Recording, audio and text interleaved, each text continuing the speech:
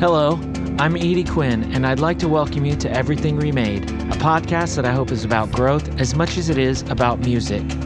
This week, I had a great chat with my pal Luca Cassandra Carver about music and life in general.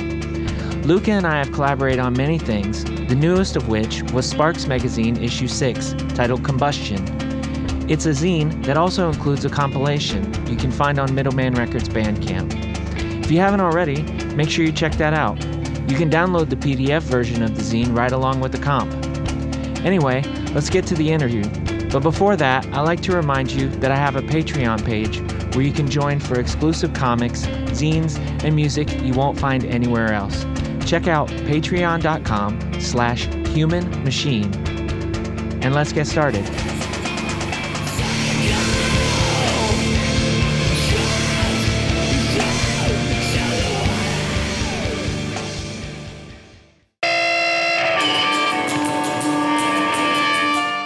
You're hearing Donna by Split Silk, which is the one-person project by my friend Luca Cassandra Carver.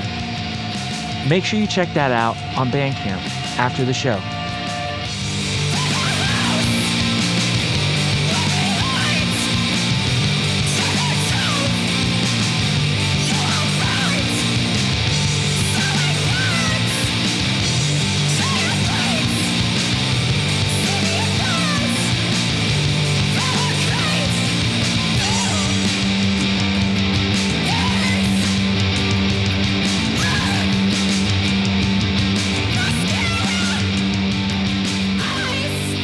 Yeah, when I was a kid, I was like I'm autistic, so and I didn't really realize much about that until I was an adult.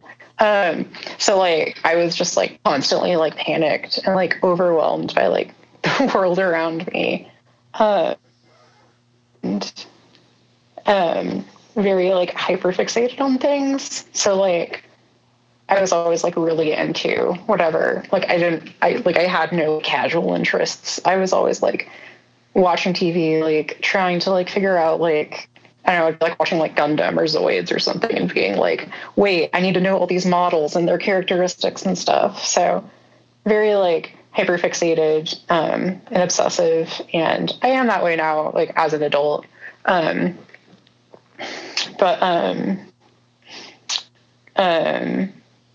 Yeah, I am that way as an adult as well, but I guess now I know how to control it, and I know how to take those hyperfixations and share them with people, so it's not just a conversation I'm having with myself.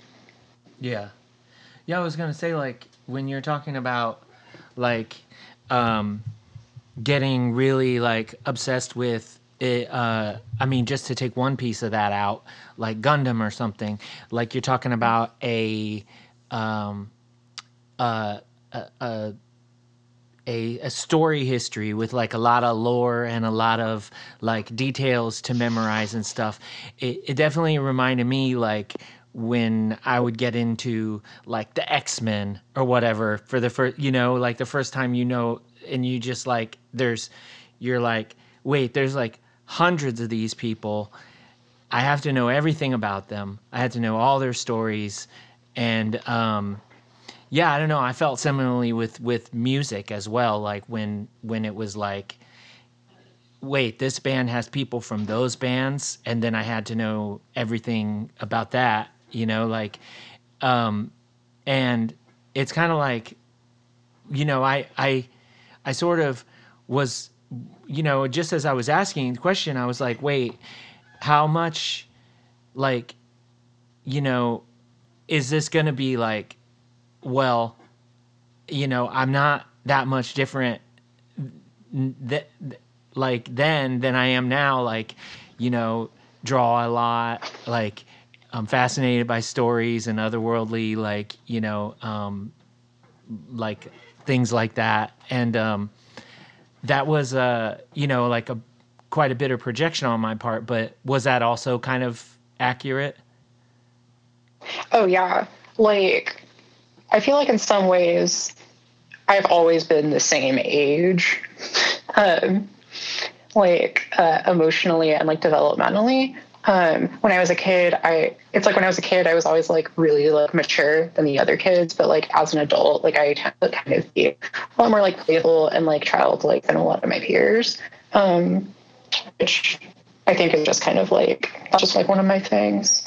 But yeah, like with, I was going to say too, just like, cause yeah, like all of like, you know, cause like I'm a librarian. So like, you know, I'm very big on like researching and like learning things. Like those are like the skills that like I love to use. And like, I like learn those skills like through like being obsessed with like Gundam and like Star Wars as a kid. But then like the minute I was like getting into like punk, like I remember like, when I was like, cause like I liked music beforehand, but like, a friend in high school gave me like 3 records at the same time. And it was like Fugazi's 13 Songs, The Drive Like Jay, who's self-titled, and then Captain Jazz's like An Alpha Beta Polythology.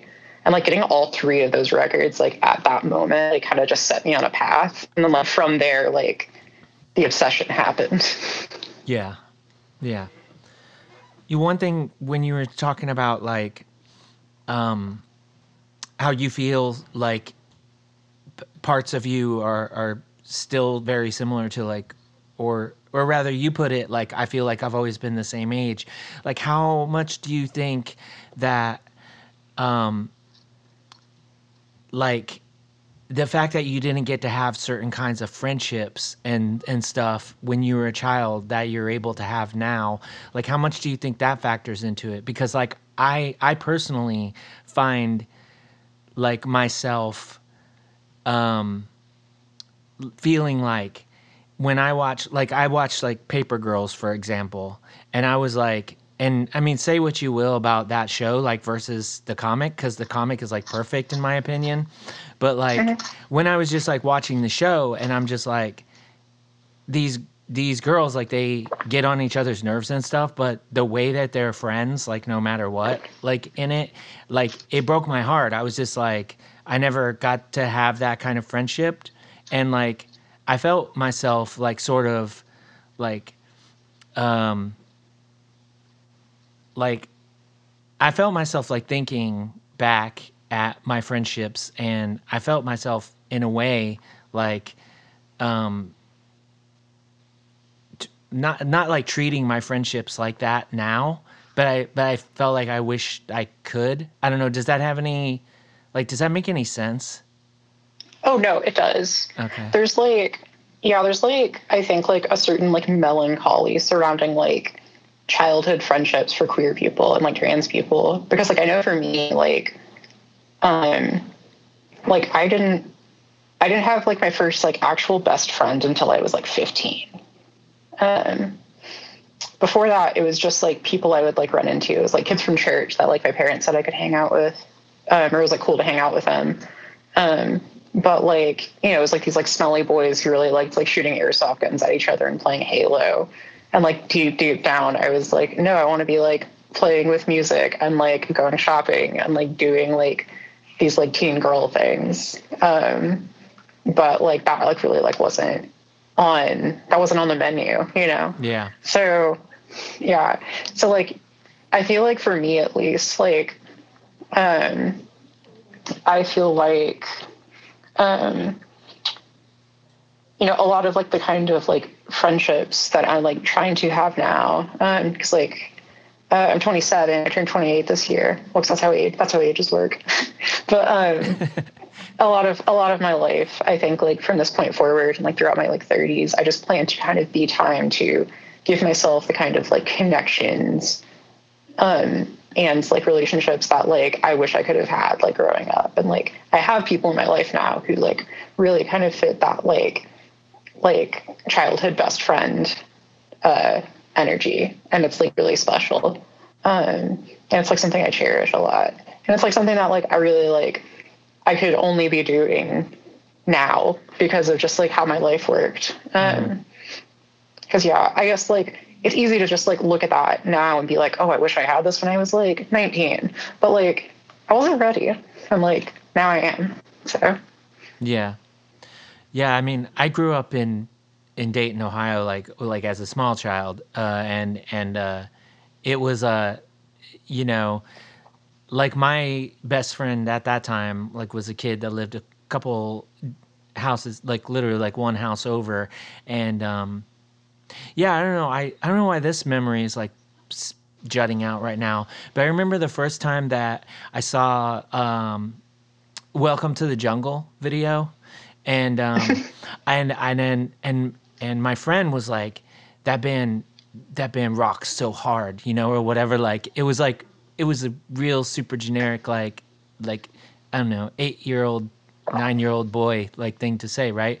And I remember I said something like, I thought that the singer was really pretty, and my friend was like offended because he was aware that Axl Rose was a man, and I was like, oh, I don't, yeah, I'm just saying, and I was like, of course I'm backpedaling because I am now realizing that what I said was outside of like what was an acceptable thing to say, you know. And so I'm like, well, I just meant like, yeah, as a man, he's really like pretty. categorically And he's pretty. right, and whatever I'm trying to say, and like when I'm thinking about that now, I'm just like, fuck, like so much of this shit tracks, you know, like just like there's, I don't know, there's like so many points in my life that I can point at and just be like, yeah, I don't know why it took until like so late in my life for me to figure certain things out. I guess it's because you don't have like the language for it, or you know what I mean, whatever reasons. But yeah, I don't know. It's like I definitely feel like there are, you know, I do have a lot of friends now that I have those kinds of friendships that I wished I had when I was a kid. It's not anybody in my day-to-day life as far as like in person, you know, unfortunately. But yeah, I don't know. I guess that's another thumbs up for the internet, you know. It's like you can have, you know, these friends and these experiences that like can bind you to people, whether you've seen them not since 2017 or 18, like in our cases, or not, you know. Yeah, but it's like, yeah, because like the whole process of like putting, like when I was like putting together like all the Split Silk stuff, I was like desperate to like send it to people because I'm just like, is this actually like working? And like, so I was sending it, like, you know, I was sending it to you, I was sending it to like Maria, like in the Philippines, I was sending it to Donnie in Texas, like all these like friends that I've like made through the internet, or like, and like, you know, but it's like people who like get what I'm trying to do. And it's like, there's like a certain specificity in the types of like relationships that we kindle online that I think, like, you know, because like when you're like a kid in school, you're like you're like concept of making friends. It's like, oh, do you like video games? Like, yeah, I like video games. But like when it's like online, it's like you try to find people who like have like share your specific interests and like you vibe with on like a really like specific level where it's like you both get the exact thing you're trying to do. Mm-hmm. For sure. Since you mentioned Donovan, I'm assuming that's who you're talking about. Yeah. What, like, that's when we met, was in Texas at that fest. Was that the first time that you were in a band that did stuff like that? Yes. The first band ever that I was in was this band in high school. It was just like a hardcore band. Okay. That was kind of that like era where like there were like a lot of like kind of like crusty like power violence-y punk bands. Like I know Coke Bust was like really big, and then like Dead in the Dirt, who's like an Atlanta band, which I know like that's Blake from Dead in the Dirt, who like was in Me and Him, Call It Us. Mm-hmm. Like those cats. And then like Hank, who played drums in Dead in the Dirt, is in that band Slow Fire Pistol now. Oh. Yeah. with like a bunch of my friends who were in a band called Ant Pile that was like really big. Yeah, in I Atlanta. met some of them when we played that show that the last time that we saw each other. I met some of them. Yeah. Yeah. But yeah, no, like Under a Sky So Blue was like the first band I was in that like felt like it had like drive. And that and the thing too is like I was 19 and 20 when I was in that band, and like the other two people I was in the band with at that time, I think they were both like more around my age, like 25, 26. So I was like the rookie. And like, I know like going to that fest in Austin was like really big for me. Just cause it was like, I met a lot of people there who like, I still talk to a lot. Like I met you, like I met, Donovan. I met, I'm trying to think of other folks, just a lot of people who like, I still keep in touch with like on the internet. Mm-hmm. Like I still like think about, some of those sets pretty regularly. Like I know that was like the first time I'd ever heard of Lord Snow.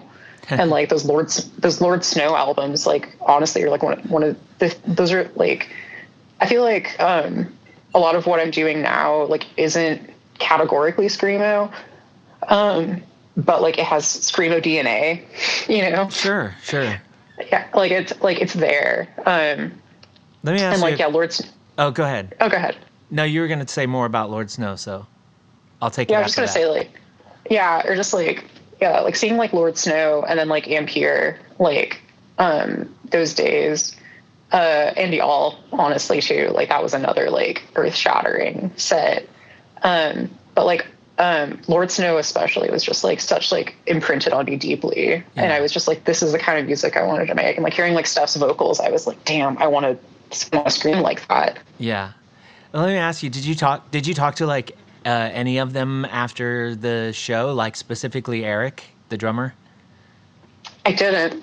Oh my God. Okay, so like just to set this up for everyone that's listening, Lord Snow, in my opinion, and I mean I don't know the songs like well enough to play them on drums. Like I actually couldn't, even if I did know them that well, because like Eric's just one of the most like creative drummers that I can think of. But I generally speaking, I feel like I usually know enough about music to just be like, this band was fucking dead on, or they were a little bit sloppy or whatever, right? But Lord Snow, I feel like played just a flawless set. I just feel like everything that I heard was like just super tight and packed full of energy. And afterward, I was chatting with Eric, like very shortly after they played, and he was so drunk. Like it was bonkers. I was really? Like, yeah, I was like, how did you just play? Like, how did you just do what you just did?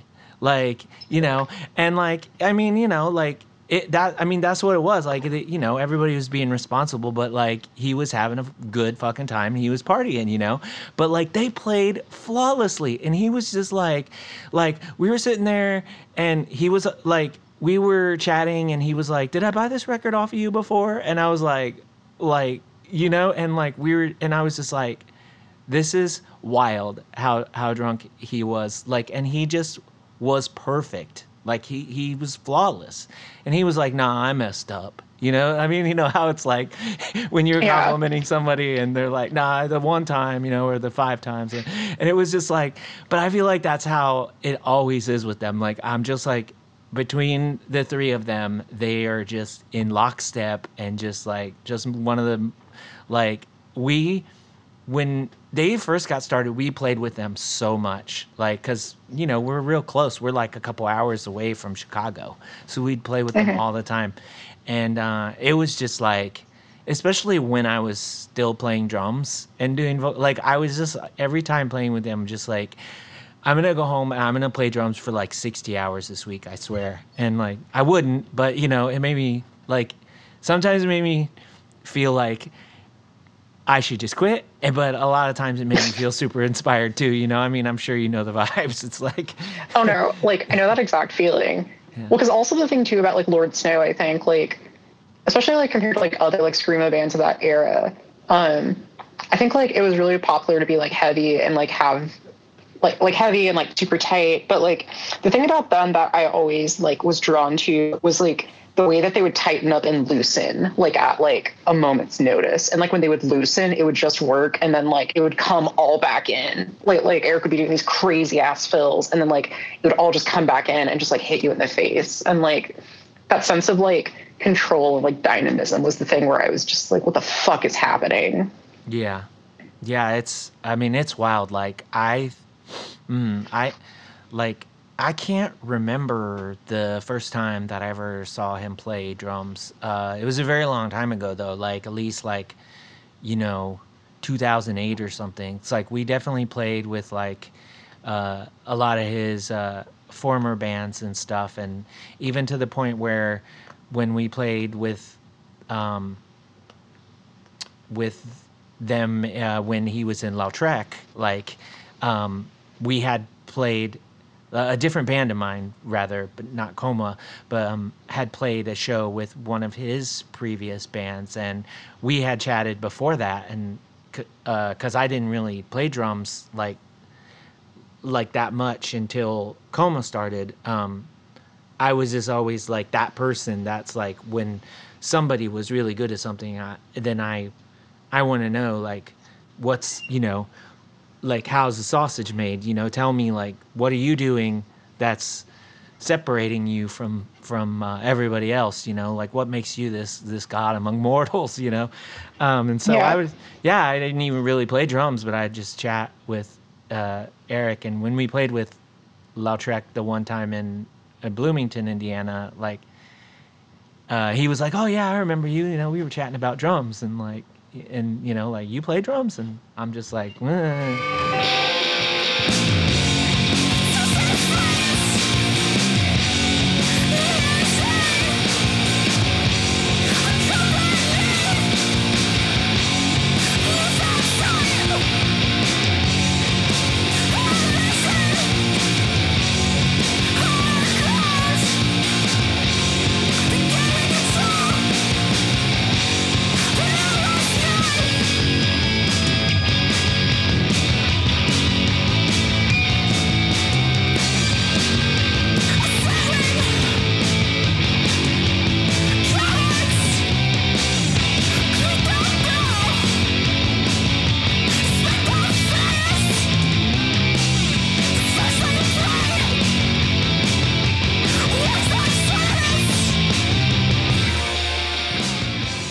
we sort of skipped ahead and everything, but how did you get started playing music? So I basically like I had guitar lessons like on an acoustic guitar. So like I remember like very vividly like in 5th grade, like we were talking, like we were going around saying like our teacher was like showing us like Beatles songs or something, and she was like asking us like what our favorite music was, and I just remember being like, I really like don't like music, like I don't get it, which like in retrospect is just like such an autistic thing to say. But then like I think like the next year I like started to get into like classic rock, like I got like the first like Boston album, and like I was getting into the White Stripes and that sort of stuff. I started taking guitar lessons with this one dude where I was like playing acoustic guitar, but that like I wasn't ready and it really stressed me out. And I think it's just like I've never liked acoustic guitar. It's just like it's a weird instrument to me, like in a sensory way. But so I put it down after that. And then like drawing was like more of my thing, like in middle school. And then I like wanted to get an electric guitar when I was like 13. And I won this, or like I had like an art piece, like in a show from school. And this lady wanted to buy my piece. And I was like, cool, if like she buys that piece, then I can get a guitar. I can get like a Squier Strat with like a little practice amp. And my parents like didn't want me to get rid of it because they were like, well, we want to keep it. So they made a deal with me where they said like, okay, we can keep it, or like, okay, we'll buy you like an electric guitar, like if we get to keep the drawing. So it's like, okay, sure. You sold it to your parents, basically. Effectively. Yeah, they outbid the other person. They came up with a Yeah. better offer. Yeah. Yeah, and that sculpture is like still like up at their house, and I look at it every once in a while, and I'm like, oh, that's how this all started. But yeah, I was just like a Squire Strat, and there was a music store, and there was like a Music Around, which is like a chain of like secondhand music stores. Effectively like the biggest music pawn shop you could ever dream of. That was by the Kroger near me, the grocery store, and it's like my mom would like drop me off there while she was shopping, and I would like basically just go in there like from like age 12 onward and just like try out, or age 13 onward, and just like try out every pedal, try out every guitar. And that's kind of how I got into gear and like learning about this stuff. And that's basically how it all started. And then when I was 16, I got asked to play bass in this hardcore band. And that's how it all started. Yeah. Now, do you remember like gravitating to any certain kinds of pedals or effects specifically, like when you were naive about the whole thing? I started out with like one of those like shitty like Digitech like multi-effects things. Okay. One with like the 2 buttons and like the little like expression pedal.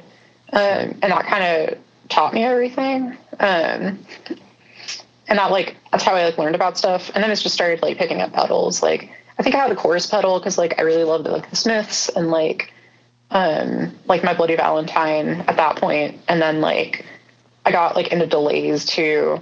Because I've always like been very big on like chorus and like flange. Like those are always like my two, like those are like the effects that I think like separate me from a lot of like my peers who like are just always into like overdrives and distortions. But like I'm like, I don't know, I love like adding movement to guitar sounds, and it's just like so fun to play with and like play against. Yeah. Do you like were you being influenced by a lot of like you know, for lack of a better or like less generic term, like a lot of like guitar, like goth guitar players, like Sisters of Mercy, The Cure, Susie, you know, stuff like that? Were you? Or, oh, totally. Yeah. No, like John McGeoch was like who was like the guitarist for like Susie and the Banshees from like I guess 80 to like 86. That, like all that stuff was like ingrained into me because like Joy Division was like one of the first bands I got like really obsessed with. So like that's how I like got into like those kind of chorusy tones, and then like, you know, The Cure, like you said, Sisters of Mercy not so much, but definitely like Susie and the Banshees was a big one, and then like My Bloody Valentine to some extent, and then also like Stone Roses as well, into kind of that more 90s stuff. I want to do a Stone Roses cover at some point. I think that would be really fun. But Grave Neighbors, there you go. Hell yeah. You know, you got like I got time. 9 months, yeah, to get ready. Yeah. I guess I'll just stop and say that, you know, anybody else that's listening, you have 9 months to get ready. So I'll still be biting my nails up until the last minute to see if I get enough submissions or if I have to do like 6 covers all myself to round it out. It's really cool. I think I find I find the sounds that like my children and stuff like gravitate to, like on just like we have a halfway decent keyboard that my 9-year-old specifically likes to play, and I got this like this Casio, like this other with like some synth capabilities that he started playing with at some point, and I just find the sounds that children gravitate to be really interesting, and when people can incorporate them into, you know, music that would be described as like punk or alternative or whatever.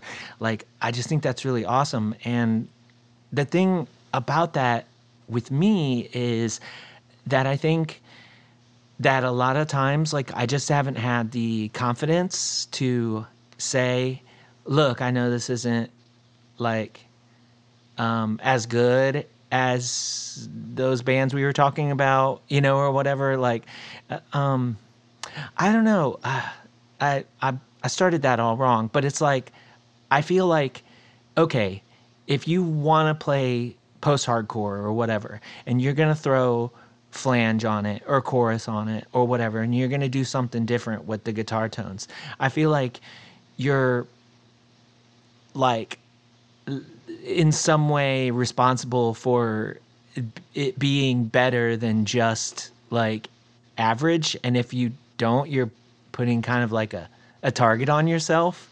Like, oh yeah, you know what I'm saying? Like, this isn't the best way that I could be putting this, but it seems like you understand like what I'm saying. Like, yeah, or it's like that thing where like, if you're going for it, you really got to go for it. And like, you got to commit to the bit. Right. And it's like, the thing about that too is like, the more music that I make and where I see my successes or my failures or whatever, you know, like, other people don't even know that I consider that a success or a failure. You know, they just take it at face value, like, and either enjoy it or don't, you know? And so this is like almost me calling on myself to just stop worrying about that shit, you know, and just like, yeah, if you want to put some weird shit on there, then just do it, you know? Because, like, I've never... like... Yeah, go ahead. Sorry. Oh, I was just going to say, like, yeah, like, I kind of, like... I don't know, in the same way, like, with, like, visual art, like my, like, journey with, like, as, like doing, like, visual art, like, I think, like, my journey with, like, guitar, like, was so fixated on style and, like, standing out for so long that, like, I just kind of, like... realized at a certain point, like, no matter what I do, the way I am going to play guitar is just going to sound like me. And if I like think about it too hard, it's just going to feel like disingenuous to some degree. Mm-hmm. So it's better to just kind of lean into like what I do. And like, it took me a while to kind of figure, like, I kind of like recently, like in like making this album, EP thing, I still don't know what to call it. But what I was kind of starting to do was like, reverse engineer my sound and like the way I approach guitar. And like, I like, it kind of hit me where I was like, oh wait, my like picking hand, like my right hand is like doing John Marr and my left hand is doing like Drive Like Jehu and Unwound. Huh. Yeah. Are you always like sort of semi-conscious of things like that? Or is it just sometimes, like, are there moments that you don't analyze it and you just go for it? Or are you always sort of like analyzing so that you can know like where you need to go from there? Or? I think like I normally don't, just because like the way I approached songwriting for like the past like couple years was like, I would write a couple of riffs in Ableton, record them, and then like move on, just leave them on my hard drive. Mm-hmm. And they would just kind of sit there. Like I would export like some MP3s just to have on my Google Drive, just to have on hand. But I was never really like looking back at my stuff, but like in the making of the Split Silk stuff and like piecing it together for the first time, like I was like having to listen to myself a lot. Because like that's the thing about like, I guess like you kind of run into this where it's like, when you're doing a project that is all you, like you are like exposed to like, you're like becoming like hyper fixated on like your like tics as a musician, or a songwriter. Because like you're having to like, you know, edit them, or like you're like having to think about like dynamic range for like compression or like EQing, and you're like, oh, I do this thing a lot. That's really fascinating. Or like, oh, I always compose, like all the songs I write kind of have this similar build. Yeah. And I guess like that's been fascinating to me, because now I'm thinking like for like the next Split Silk thing, which like I have a song picked out, and I'm going to start recording just because I'm that bitch. But it's like, now I'm thinking like, how can I subvert that? You know? Yeah. But I normally am not in that headspace. Like it's only like when I'm in that like editing phase where I get to kind of see these things I tend to do. Yeah. I think it's kind of fun to do. It's kind of fun to, to just be every way about it because like, yeah, the other day I was tracking guitar for this thing that, it's been a long time coming, but hopefully it'll come together over the course of this year. But I was like doing this little guitar part and it was like really hard for me and for whatever reason. And then like, I realize I'm just like thinking the fuck out of this. Like I need to stop thinking about it. Like I'm thinking, but this next finger has to go here and this next finger has to go there, and it's just not doing it right. So like I just had to turn it off. But sometimes, like you're saying, like paying close attention, and that way you can be more deliberate. Like is also like you're like. It helps you fight that natural impulse that you're describing, like finding on accident. It helps you like be like, oh yeah, I'm trying to do that because I always do that. Like I shouldn't do that. But I mean, like shouldn't is the wrong word. It's just like I'm gonna choose not to do that this time. But like yeah. Yeah. Or it's like thinking about like songwriting less is like I have to do this because this is like this, and it's more thinking about it like in a sense of play almost, Yeah. like how children are, like children aren't thinking super heavily about like what they're doing. They're just kind of doing it.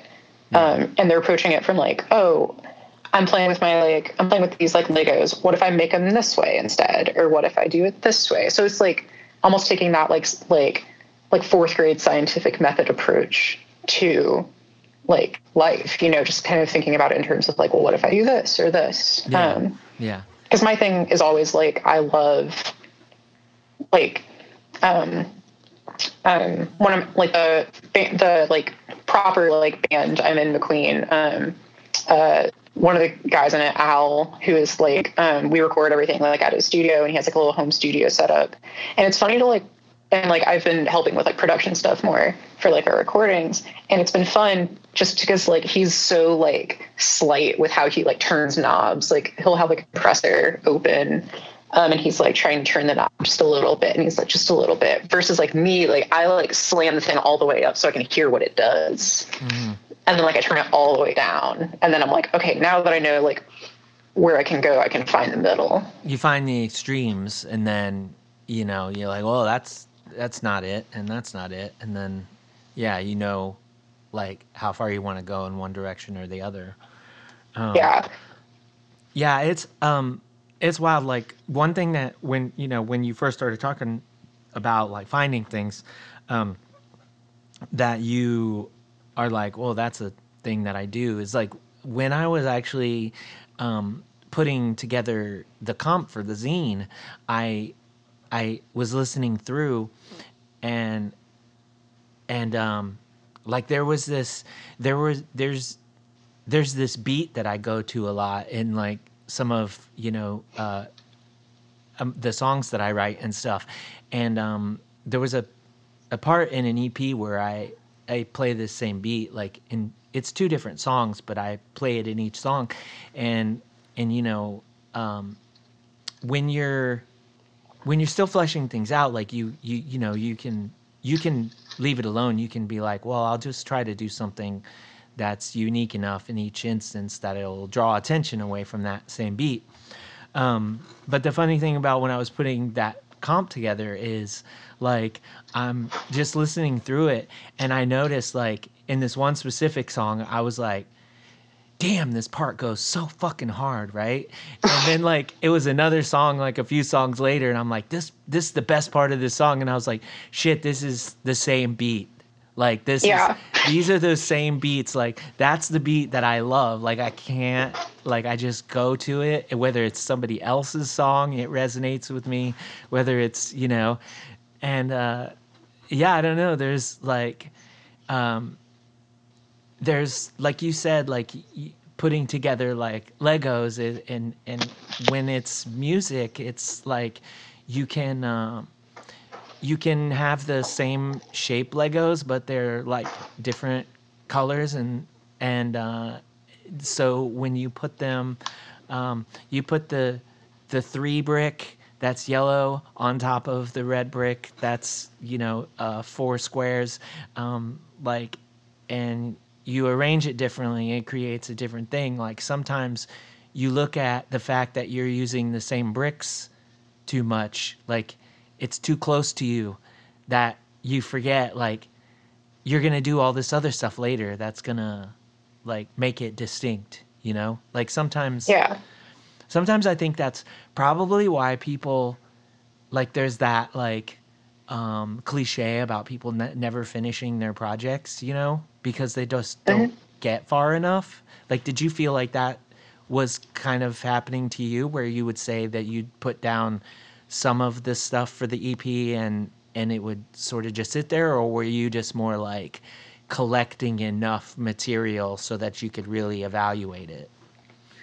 Well, like the way Split Silk happened was the last band I was in before I joined the Queen, it was this band Waltz. That was kind of like post-punk, but like we were moving into like more like post-hardcore territory. And our drummer moved, and he was like really key to the sound of that band, so we kind of just called it. And I was kind of left in a situation where I was like, I want to be making music, and I have like something to say. So that was like 2019 or 2020, maybe 2019 or 2020, that I started to kind of get that stuff together, and recording lots and lots and lots of demos. And I did this thing where like I basically did about like a song a week for a while. And I just kind of treated songwriting as like a sketchbooking process where I'm like, I'm not going to use all this, but like I'm getting stuff out and I'm getting used to the process of like recording and sketching songs instead of like making them finished. So like that was more like my like idea, like I guess my blue sky phase. God, I hate that term. But like, basically like I had all those songs were like together, and I just was using those demos as like things to show to people to jam on. And it just kind of never happened. And I was getting frustrated. And then I remember I showed one of the demos to someone and they were like, oh, like, when are you going to release this? And I'm like, it's not done. It sounds bad. And they're like, no, it sounds good. Like, who played drum notes on this? And I'm like, no, they're programmed drums. And I'm like, just release it. It sounds good. And so I kind of like in December of this past year, I was like, fuck it. I'm going to put this out. And I just kind of like started working like a mad lady, just like putting everything together. I picked the songs and started to like go back into these project files that like I had made in like 2021, like 2 years prior effectively, and re-recording new parts. And a lot of it was like trying to figure out like what I was using. I was like, how did I get this guitar sounds? Like how did it, like, what pedal did I use? Or like what bass did I use? And like that happened so fast. Like I got that EP done in like a month. Because like it did happen like fast, I remember. Yeah. It had like a lot of like potential energy like, built up, like nervous energy, and it just kind of like exploded.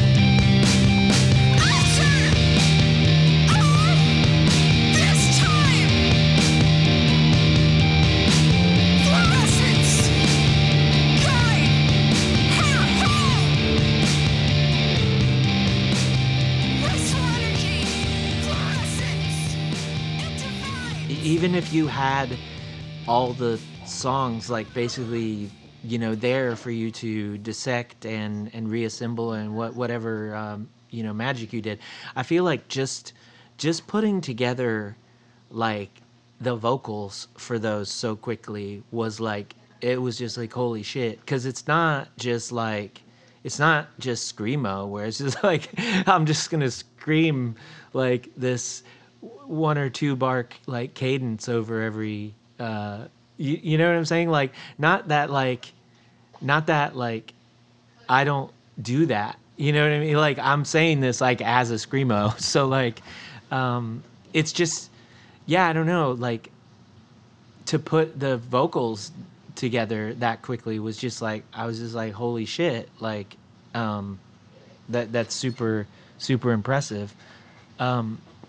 But as far as like the songs go, did you how much reassembling and like piecing together of like this previous material did you have to do, or were you just going back into old things and being like, wow, that's surprisingly pretty solid and near finished?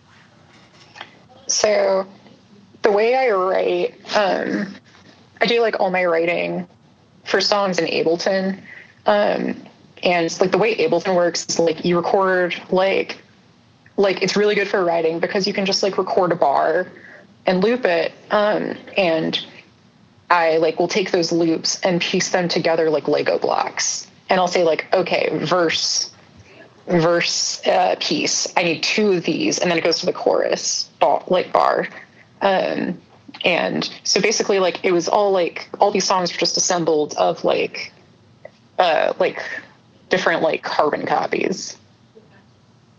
Oh, okay. So like it's kind of like it like quantizes it, and then you can just sort of like lay them on top of each other seamlessly.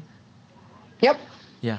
Okay. And it's like, I suppose that's why that program is like so popular with like hip hop and stuff, right? Because it's just like you're just like you get satisfied with one part, and then you just decide how many times you want it to go, and you're off.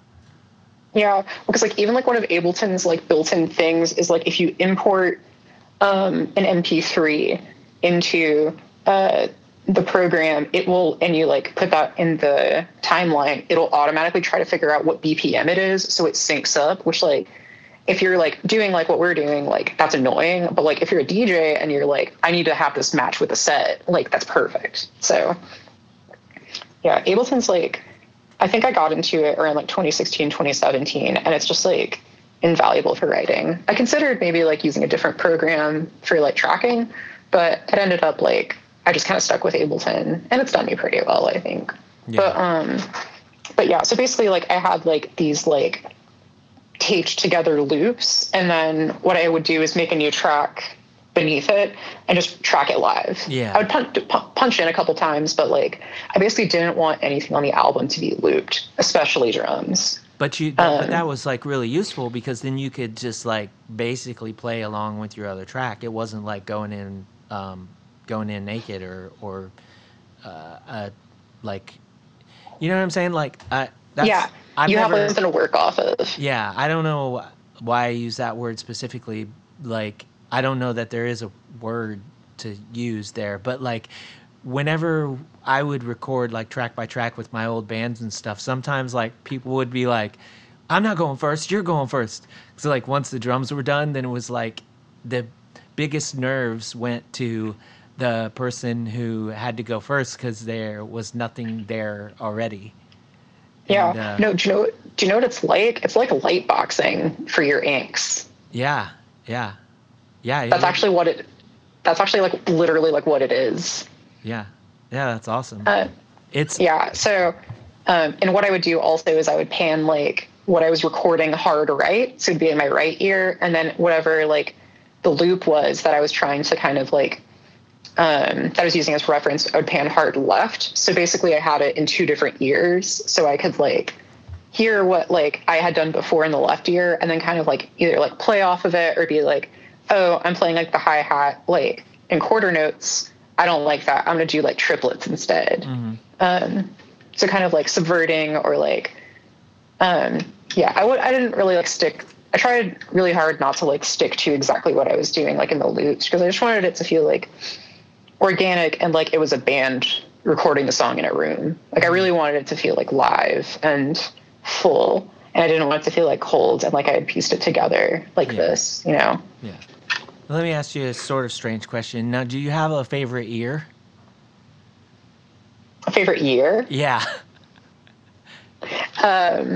Like, I don't know if people are going to relate to this, but like I definitely have a favorite year. And you never thought about it before? It's just like, probably most people don't. I think about, there's certain like years I think about a lot. Like I think about 1995 a lot, which is the year I was born. I'm sorry. I said ear. Now I know why like that question. Now I know why that question seemed to come from even further away. Okay. No, favorite ear, like left or right ear, because you were talking about you pan something specifically this way and the other thing specifically this way. Is that because you have a favorite between your left and your right ear? Oh, so like for me, like my right ear is where I'm coming from. My left ear is where I'm going to. Okay. So you sort of lead with that side. And yeah. Okay. Yeah. See, I think my preference is much more, it's much more like, I think the reason that I like my left ear the best is because from playing drums so long, even though I always use hearing protection, that's right, always, I think that the crash ride on the right-hand side has just like dulled my hearing in my right ear just slightly. And so I think that my left ear is my favorite because like I genuinely hear the guitars like the best and blah, blah, blah. So I'm always like, if I play on a record with another guitar player, I'm always like, can I, like, if it's up to me, I'm in the left, like always. That's my favorite, to be in the left speaker. Yeah. That's my favorite ear. Oh, yeah. But now I'm curious why you said 1995. Was that the year that you think about? Oh, yeah. I said 95. Like, it's the year I was born, but also, like, some, like, important stuff came out that year for me.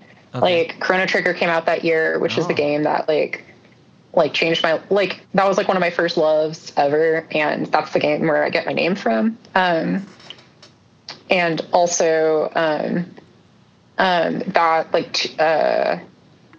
like my favorite Unwound album came out that year, Future of What, and like that album to me is like that's like a guide stone. That's like a and I just like the way 95 looks. That's just a year that I think like, I don't know, there's a lot of stuff that came out that year that like had an effect on me in a weird way. But there's like other years too, you know. Yeah, I'm trying to think like, yeah, 95, you know. I mean, I reckon I know about what was going on in my life. I don't know. It wasn't very, like, it didn't, I don't know. I don't really know if it felt important at the time or if it was just like what was going on, you know? But like, yeah, it's weird. I think like,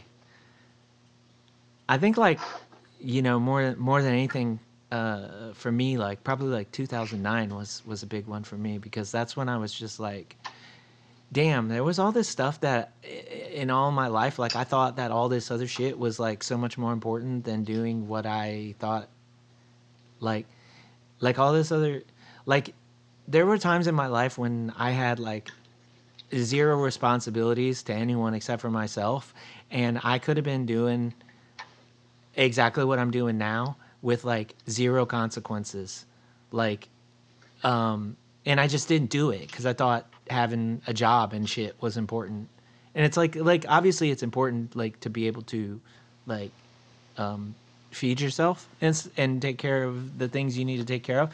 But you know what I'm saying? Like I was like all worried about what happens if I get fired from this job because I want to go on tour. Like I never had a job that I should have gave a shit like about that shit about, you know what I'm saying? And so like, it's like, why in 2009 when I have like a fucking kid and and I'm married, and like, why did it take me until then to be like, well, like, as long as I can take care of the things that I can take care of, I should really be chasing the things that I want to chase, you know? Yeah. But yeah, that's how we get from you mistakenly hearing year out of ear. But yeah, it's I think that kind of stuff is really fascinating as far as like just like sound production goes, because like there's a lot of talk about like how you mix drums. Like, do you mix drums from the drums throne, or do you mix it from the audience, and stuff like that? There's like so much more debate over stuff like that, and it always just boils down to like the way that I want to hear something, Oh yeah. Did you feel similarly, or were you hitting the YouTubes and seeing like what people thought were the correct way to do things, or was it a little bit of both? I was kind of like going off of instinct, I think. My like only like real training with recording was I went to school for like video production. So I learned a lot about like film, like location sound and like editing that. I ended up not going into that because I worked in that industry for like a year, and I was like, wow, they treat women terribly. It was before I came out. So I was just like, oh, I don't want to be a woman here. So I retreated to the library stacks, and I'm much happier. But and then I took like one like semester long class in like music recording at school.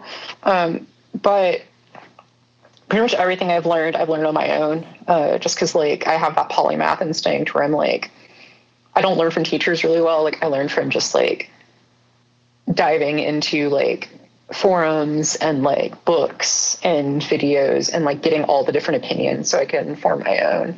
But like the kind of the way I approached recording was I wanted to get more of like the live record, I wanted it to sound like a live record. And like the way I approached like guitars was like on this next album I'm working on, like I think the two guitars are going to be more separate. But this one I was like, there's a main guitar and then there's like an auxiliary guitar, one that's kind of there to support the other. It's not like the Television or like Jehu or like Fugazi thing where it's like two distinct guitars panned like hard left and right.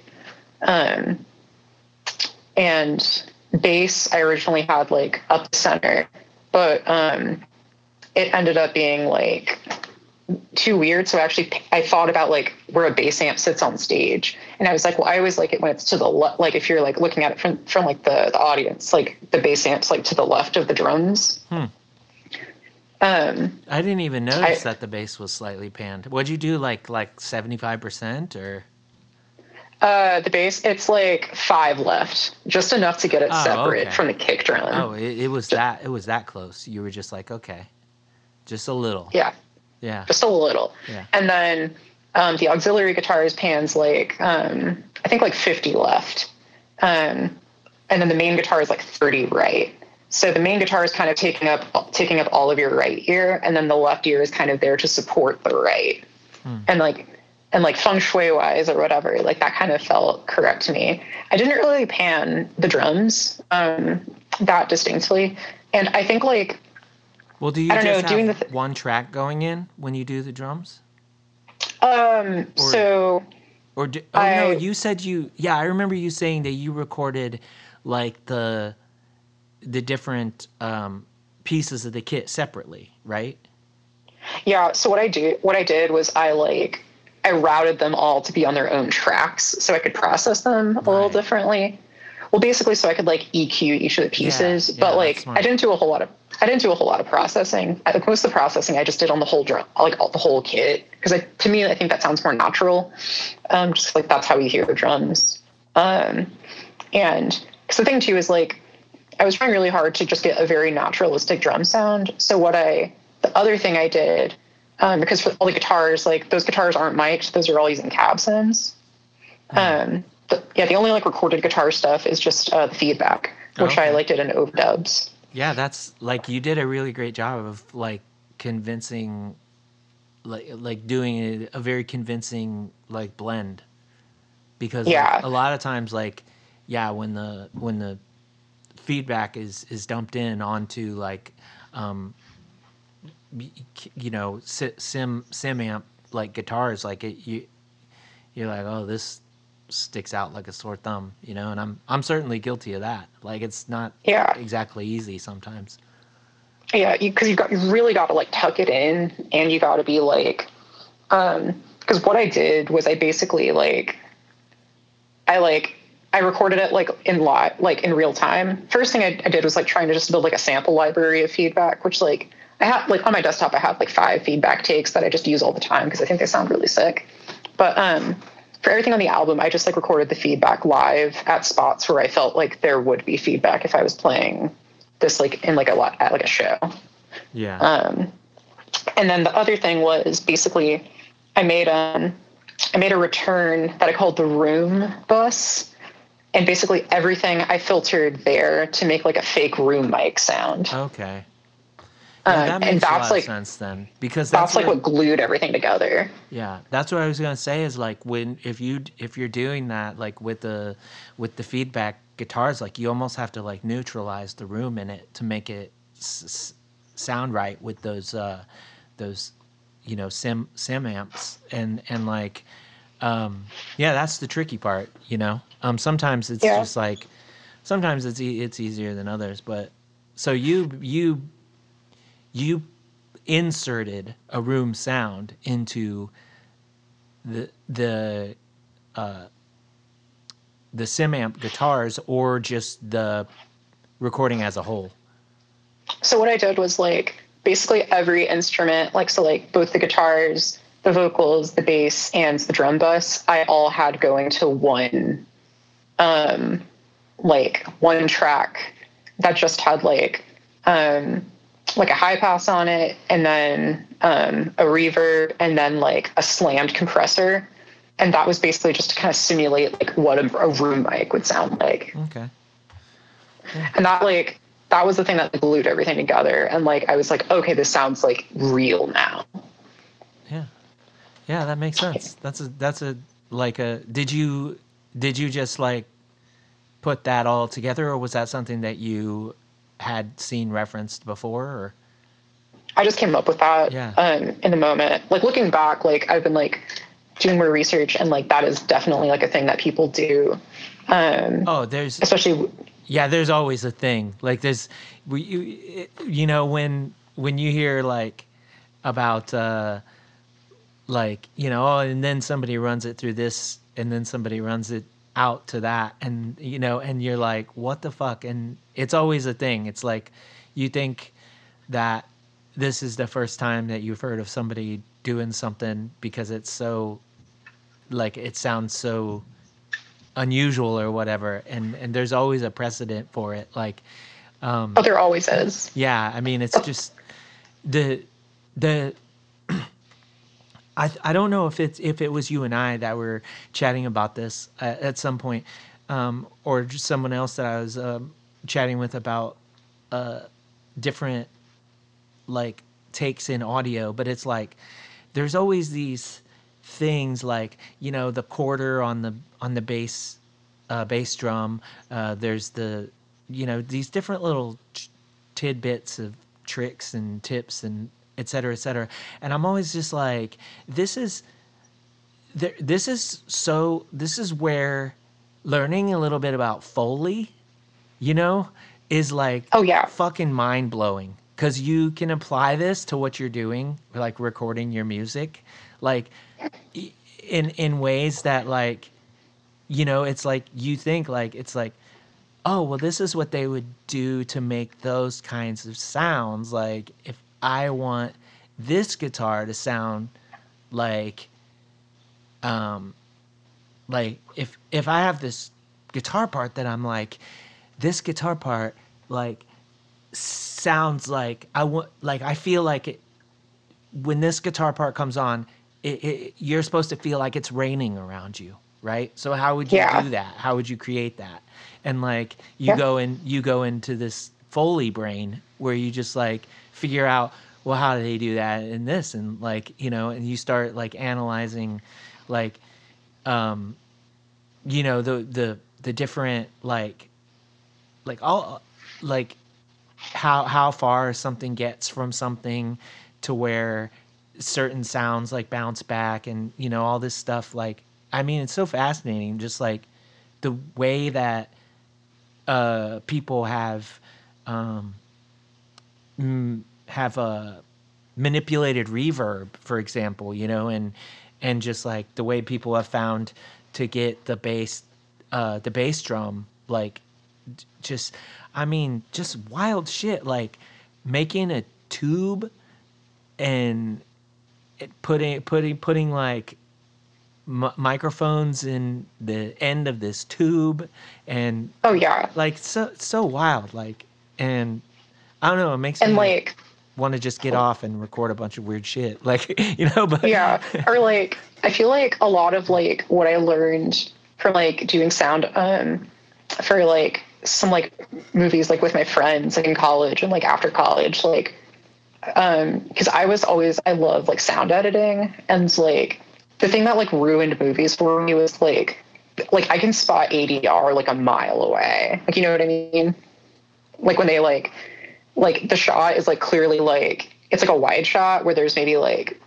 30 feet above the actors' heads, and like you're like, well, they clearly can't like mic them with a boom, so like they're like, yeah, it's like ADR, it's like automated like dialogue replacement, yeah, or additional dialogue replacement or recording. It has like a bunch of different acronyms, but doing like stuff like that, like, but the thing about like ADR that always like annoys me is when it's like when you're like recording like location sound for a film, like you have like a boom mic, which is like a condenser, and it's like pretty far away from like the actors' mouths usually. But whenever they do ADR, they're doing it with like a dynamic mic in a booth, and it just sounds like the character of the sound is completely different. yeah, And it like annoys the hell out of me when I'm like, when it's like you're like it's like a woman and she's like, oh, I wonder, it's like oh, I always loved you, and then it's like, that's my name, like it's like a deep voice, or like not a deep voice, but like it's like the tone is just completely different. Yeah, you can tell like the proximity to things, and just the difference in the range that the mic is going to pick up, and yeah, like that sort of stuff. And then like my favorite thing I always loved doing was like because like whenever I had to do that, I would always like record like room sound that sounded similar enough like to the room, and then like try to blend it together. And like looking back, like that's actually what I did. That's like pretty much everything I did with like creating like a fake room mic for my recordings. Like that basically just kind of came from like sound editing for like short films. And because like the other thing I always like doing was like dialogue editing. So if like someone like flubs a line, like they like flub, like I remember like one time there was the line the person had to say was fuck, but they like the hard K was gone. Like it was just like it was dampened, like the mic was facing away or something. Whoever was recording sound didn't do a good job. So I like went through the movie and found all the instances of like that vowel or like that consonant, and then like spliced it together. And like stuff like that was just always like, I don't know, it's like stuff that just makes you feel like you're like it's a puzzle. So like, and that's the part of like doing like putting together music and like recording music for me, that is just like the part of it's where you're just like, I have this thing I need to make happen. How do I make it happen?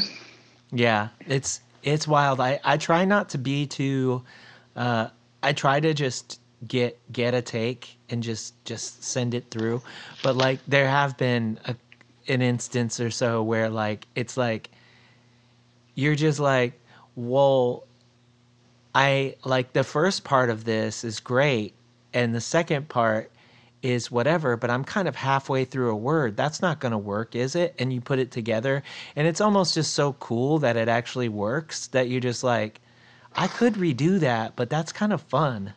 Like, like Oh just yeah. like stuff like that where it's just like, why does that work? Like it shouldn't work, right? But I don't know. It's Yeah, like if you solo it and you're just listening to it, like it's super obvious, but then like the minute it's in the mix, it's like no one's gonna notice. yeah, yeah. And so it's like that's your little like Well, that's your little secret. secret ingredient. Your little like no one's gonna know that's in the brownies, but it's there and it's kind of fun, Like no one's gonna Yeah, know there's a like little bit of cumin in this, but you know, yeah, but there or it is. yeah, it's yeah, and like there was a lot of that because like pretty much all the music I've released or I've played on all the albums like I've played on that I've released, like I haven't been the person like in charge of the Bandcamp. It's the first time that like I was like I had the keys. And there were like a couple times I had to like go back and like re-upload to Bandcamp and like driving in the car, like the first master because I mastered this myself. I was like I had to learn how to master, which was fun. But like I put it all together and I'm like, it sounds great, go to bed. And the next day I'm like driving to work and I put it on because I'm like, I want to see how the mixes sound in my car speakers. And it's just like super woofy. And I'm like, shit, I need to like go back and just like duck everything like below 50 hertz. And then you do that. And then you're like, oh wait, but that killed the loudness. And then you have to go and do it again. So like, yeah, that process was really like stressful, but like, and like now I've like uploaded everything to streaming services. And so like once it's up on streaming, like you can't really go back. And like there's a couple things that like I listen to now and I'm like, I wish I would have taken that out, but like I'm not going to take something off like Spotify just like to get rid of like a little bit of extra sibilance on like a word. Like I'll live with it. It's fine. Yeah. I mean, I feel like that's the only way that I ever actually learn anyway, is just like by being unhappy with something.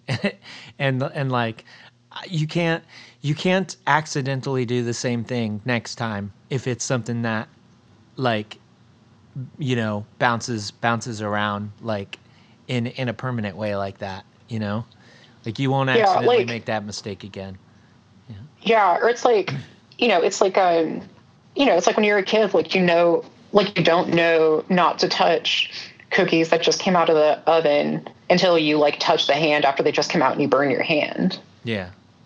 Like that's the thing where you like are like, oh, okay, that's why I don't do that. So for me it's like, oh, double check like everything like in car speakers, double check it on phone speakers, or like bear in mind that like your vocals are going to sound different on different size speakers. So like you want to make sure they're not like over the mix or in the mix. So like all these little things that like I know now, and like now that I'm like getting into like the gearing up to like start putting stuff together for the next Split Silk release, like I'm like, okay, I know I got a new bag of tricks.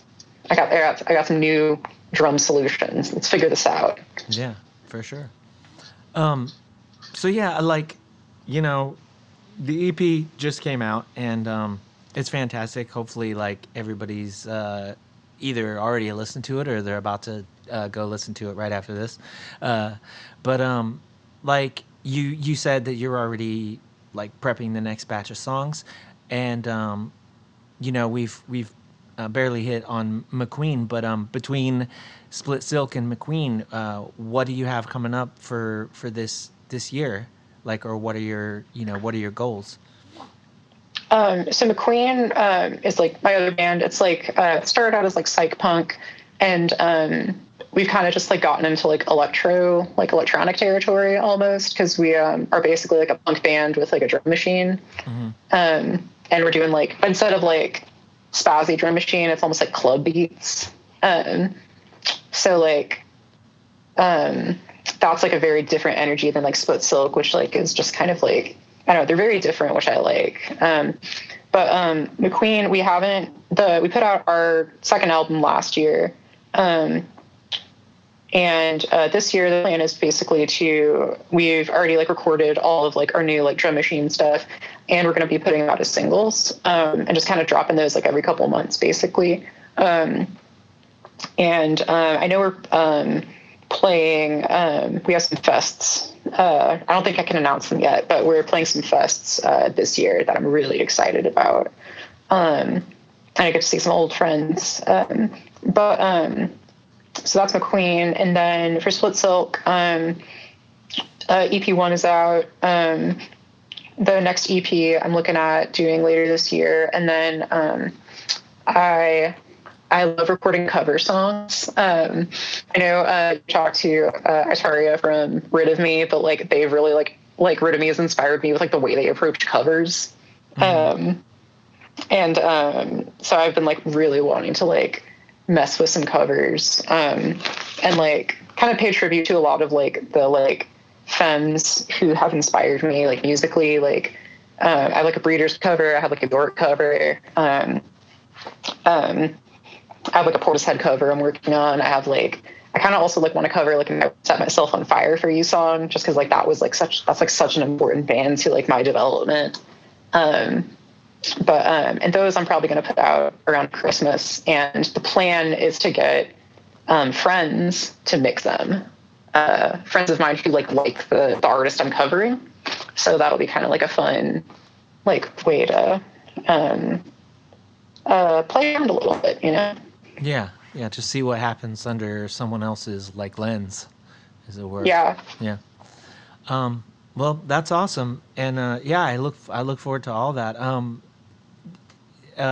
Is there like did we hit on everything, or is there something else that we should chat about before we take off?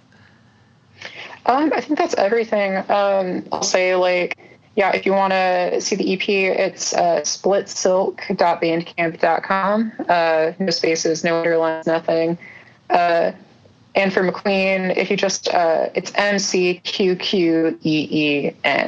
If you just type that into Google, it should pull it up. And then if you want to follow me on Instagram, that's where I am most of the time. It's at Lucca, LUCCA __ Pucca, PUCCA. And that's where I'm, that's like what I use the most to talk to people and share stuff. So if you are at all interested in Split Silk, that is where I will be posting about it. And that was my conversation with Lucca Cassandra Carver. Thank you so much, Lucca, for taking the time to chat with me. I'd also like to take the time to thank everyone else that contributed to Sparks Magazine, including Tom Schlatter, Seth Babb, Kai Van Black, Benjamin James, Ophelia Jocelyn, Christopher Livingstone, and of course, all the amazing bands that contributed tracks. Until next time, take care and do good things.